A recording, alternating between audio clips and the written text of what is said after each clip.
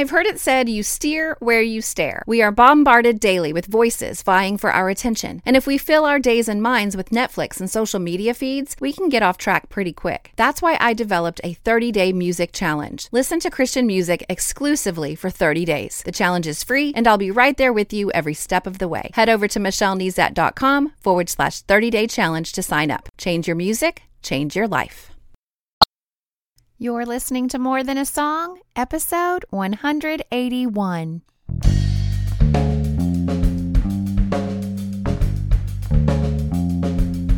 Hello, and welcome to this episode of More Than a Song. My name is Michelle Nezat, and this is the podcast dedicated to helping you discover the truth of Scripture hidden in today's popular Christian music. My goal is to teach you to connect portions of God's Word with the songs you're singing along with on the radio, to help you meditate on truths that will transform your way of thinking and ultimately your life. There's a word that is found in Scripture and is hopefully used a lot in your church and in your conversation, and the word is gospel. But I've been challenged lately to understand it more deeply, and Ryan Stevenson's new song, The Gospel, brings that word and what it means front and center. Oh, and points us straight back to Scripture. So let's listen, and then I'll catch you on the other side. It's the cure for our condition. It's the good news for us all. It's greater than religion. It's the power of the cross. So can we get back to the altar, back to the arms of our first love?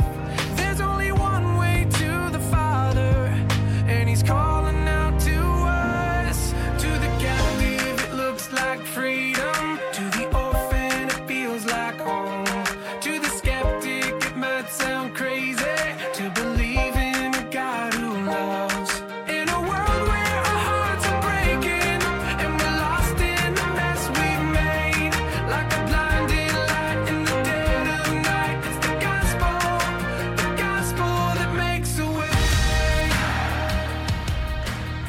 I'm going to take you on a little journey through Scripture today.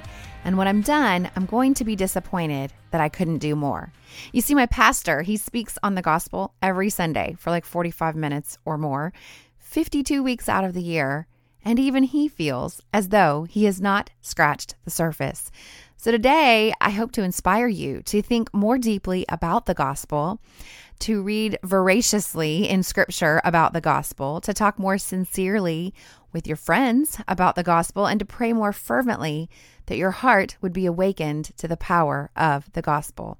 But today we're going to use the framework of our song to inspire us as usual. And just from the chorus, it sends us on a journey from the Old Testament to the Gospel of Luke to a letter to the Corinthians. And we're going to use a few different Bible interaction tool exercises, a few bites along the way to help us on our journey. So let's jump in. So come with me 600 plus years before the Messiah was born, and the prophet Isaiah responds in obedience to the voice of God and records these words in Isaiah 61. He says, "The Spirit of the Sovereign Lord is upon me, for the Lord has anointed me to bring good news to the poor. He has sent me to comfort the brokenhearted and to proclaim that captives will be released and prisoners will be freed. He has sent me to tell those who mourn that the time of the Lord's favor has come." Now, this proclamation comes after chapters of warning against sin and specifically warning against idol worship. He talks about a distinction between true and false worship, and he looks at the future glory of Israel. This chapter of good news for the oppressed comes right before a heartfelt prayer of Isaiah for Jerusalem. Now, I want to ask, how do I know this? Well, do I have Isaiah memorized? I wish I did, but that would be wonderful. But no, I don't. I use the BITE, the Bible Interaction Tool exercise, of reading the headings around the chapter or section I'm studying. That's just one tool to give you context if you have read or studied the text before. Now, because like any good highlight or underline or annotation in a book, it's going to remind you of what you've read. Now, the author of Hebrews gives credence to those prophets of old when he says, long ago, at many times, in many ways, God spoke to our fathers by the prophets. But I don't want you to miss what comes next, because he says, but in these last days, he has spoken to us by his Son. So you see, the entire big picture of God's story given to us through his word points to his Son, to the good news, to the gospel. And this section of scripture in Isaiah, it doesn't disappoint. So let's leave the dusty office of the prophet of old and time travel to Nazareth in the days of Christ. Jesus has just finished the temptation in the wilderness. He's just endured 40 days of fasting and achieved this ultimate victory over the enemy through the power of God's word. And in Luke chapter 4, as Jesus leaves the wilderness, Luke reports this. It says, "And Jesus returned in the power of the Spirit to Galilee. And a report about him went out through all the surrounding country, and he taught in their synagogues, being glorified by all. And he came to Nazareth, where he had been brought up. And as was his custom, he went to the synagogue on the Sabbath day, and he stood up to read. And the scroll of the prophet Isaiah was given to him. He unrolled the scroll and found the place where it was written, 'The Spirit of the Lord is upon me, because he has anointed me to proclaim good news to the poor. He has sent me to proclaim liberty to the captives and recovering of sight to the blind, to set at liberty those who are oppressed, to proclaim the year of the Lord's favor.' And he rolled up the scroll and gave it back to the attendant and sat down. And the eyes of all in the synagogue were fixed on him. And he began to say to them, 'Today this scripture has been fulfilled in your hearing.'" Have you ever, it's just such an amazing scene, but have you ever grabbed your Bible, desperate for God's truth, like a word from the Lord to speak to your current despair or circumstances, and just open it up and start reading? Yeah, this isn't that. Jesus knew exactly what he was doing. He knew exactly where to go in the scroll, which, by the way, was just that, this giant scroll, a paper with scripture continuously written out line after line after line, rolled up in a scroll in Hebrew, which means for us who speak English that it was written backward, right to left, instead of left to right. But did you hear it in our song? I love it. It said, "To the captive, it looks like freedom. To the orphan, it feels like home. To the skeptic, it might sound crazy to believe in a God who loves. In a world where our hearts are breaking and we're lost in the mess we've made, like a blinding light in the dead of night, it's the gospel that makes a way."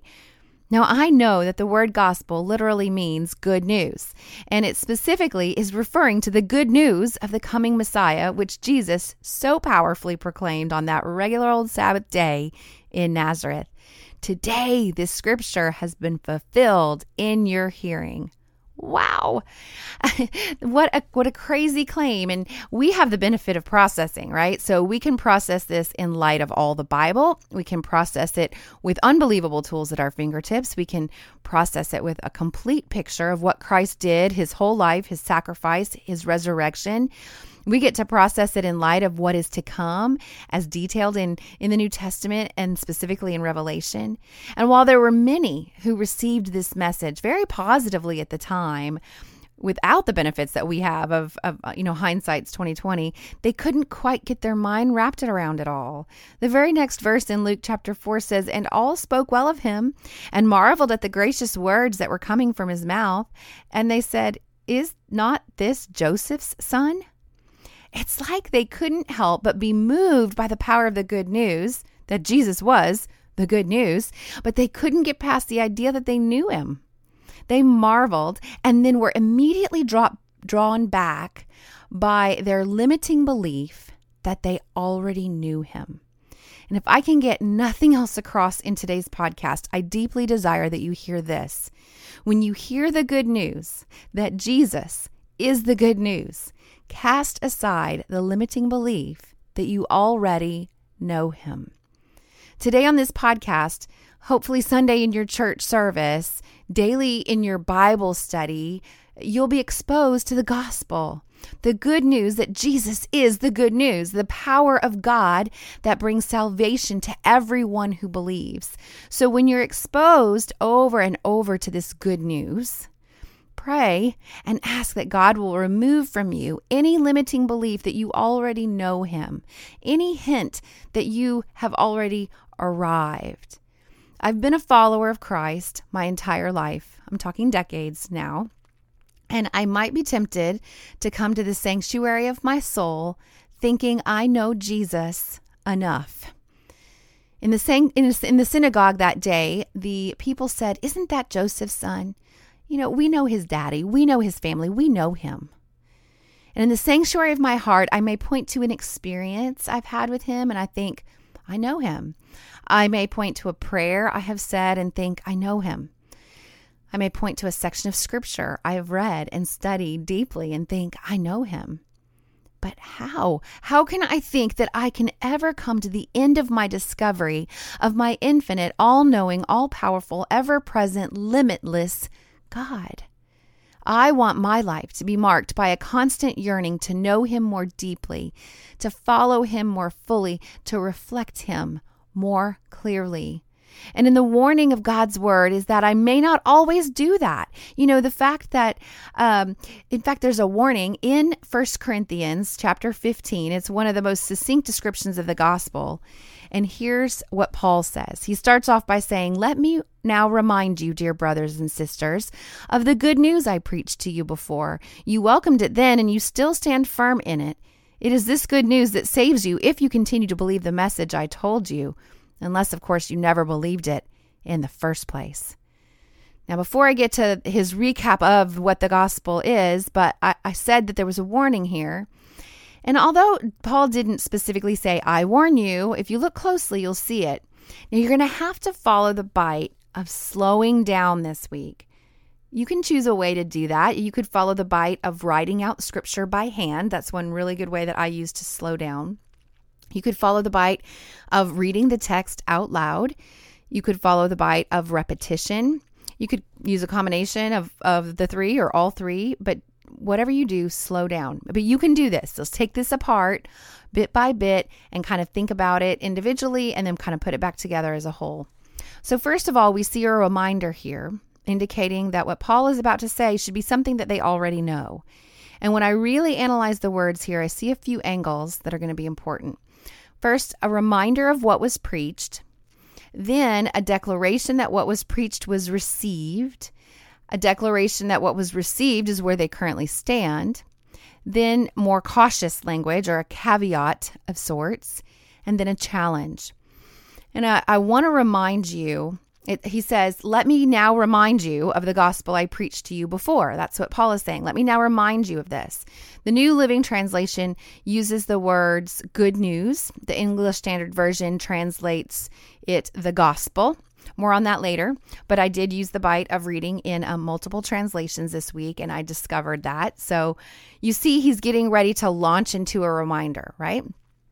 Paul is assuming they received the gospel when he declares, "You welcomed it then." The English Standard Version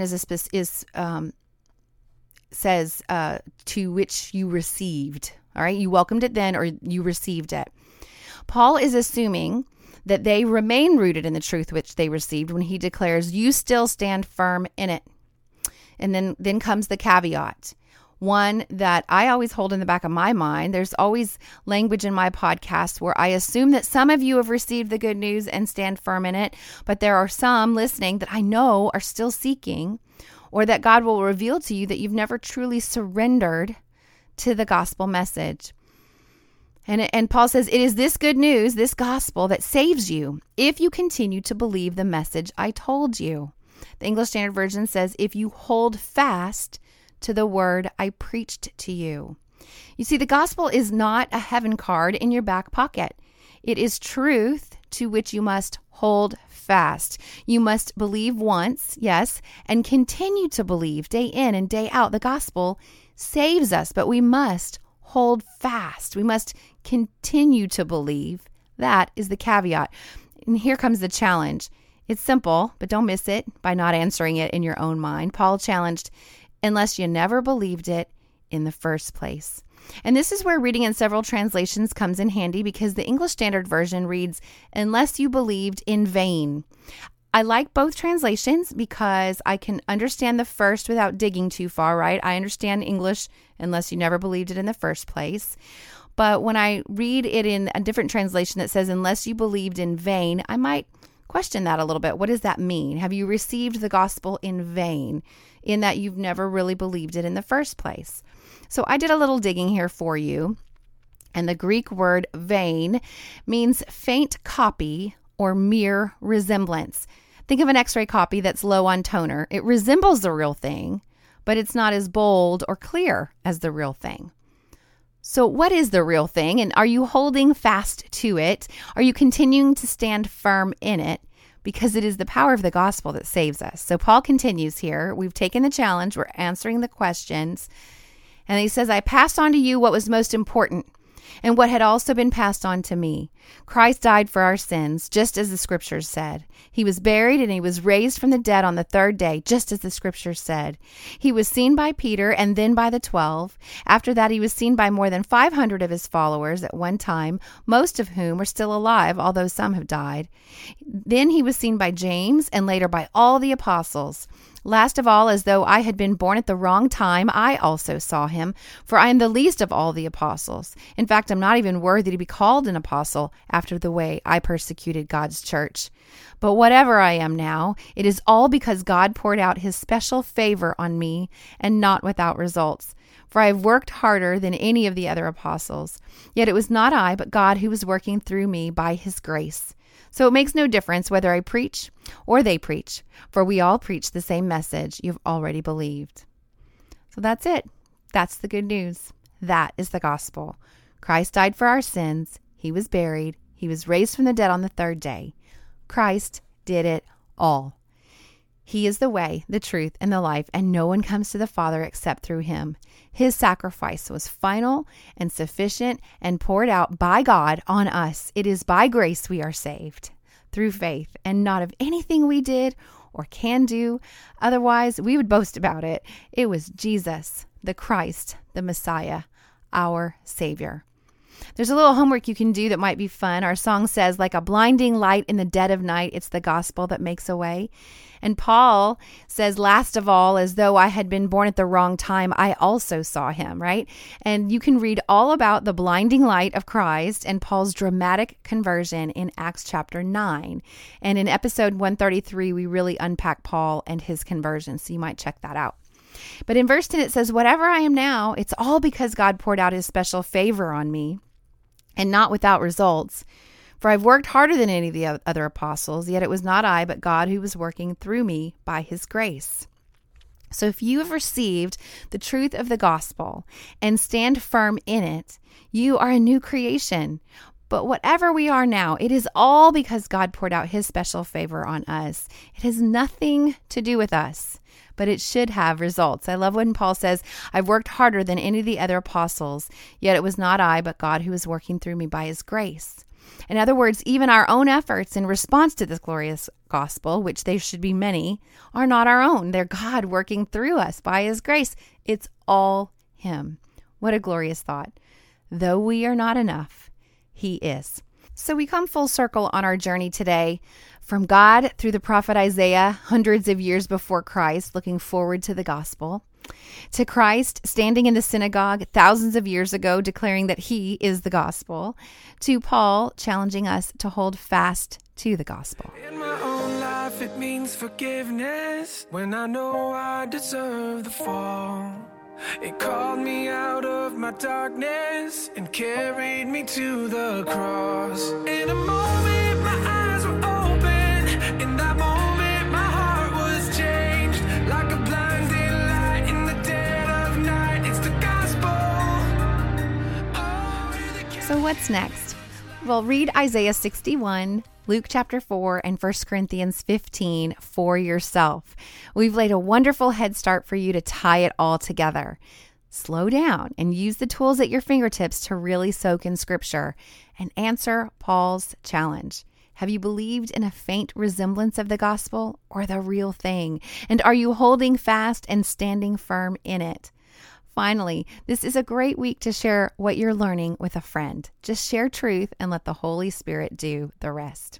So while you're in God's Word this week, let me know how you're doing. Email me, Michelle@MichelleNezat.com. You can hop on Twitter @MichelleNezat or Facebook, Michelle L. Nezat, and we can talk about what you're learning.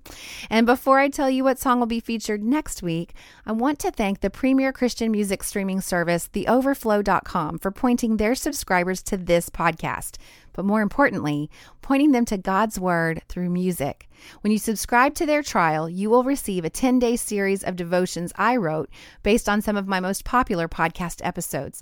So I encourage you to check them out at theoverflow.com. I also want to thank my newest subscribers to my website, like Doug from Virginia, Celia from Arizona, Michelle from Cambodia, Zelda, Jess from Kansas, and Randy from Indiana. Welcome. Now, new subscribers to my website will benefit from an email that I send once a week. And in that email, you get a weekly memory verse resource to display on your smartphone, tablet, desktop, or you can print it out. You get an email recap of the week's episode, and you get instant access to any of the extra resources that I create for my episodes from time to time. All of that is just my way of saying thank you for listening. So head over to michellenezat.com to subscribe today. Now, don't miss an episode of my podcast. You can subscribe directly in iTunes or Stitcher Radio for Android users. And while you're there, please leave me a written review and a star rating. This not only encourages me, but helps me stay visible to new listeners. As always, if you take the time to review my podcast, I will take the time to personally thank you right here on the podcast. Just like Doug, who wrote, "More Than a Song is more than just a podcast. Thoughtful and well presented. More Than a Song is a weekly journey in the Word, and Michelle is your companion. Highly recommended." Thank you for your very kind words, Doug. I really appreciate it. Well, that's it for this episode of More Than a Song. Next week, I will be using Psalm 91 by Shane and Shane to jump into scripture. This was a request by my friend and listener, Liz. If you liked this episode, would you mind sharing it with others? I've made it really easy. With just one click, you can share via Facebook, Twitter, or email. Just head over to michellenezat.com/181. While you're there, I'd love to hear from you. Click on comment to join the conversation. Until next time, take time to meditate on God's Word and consider His ways.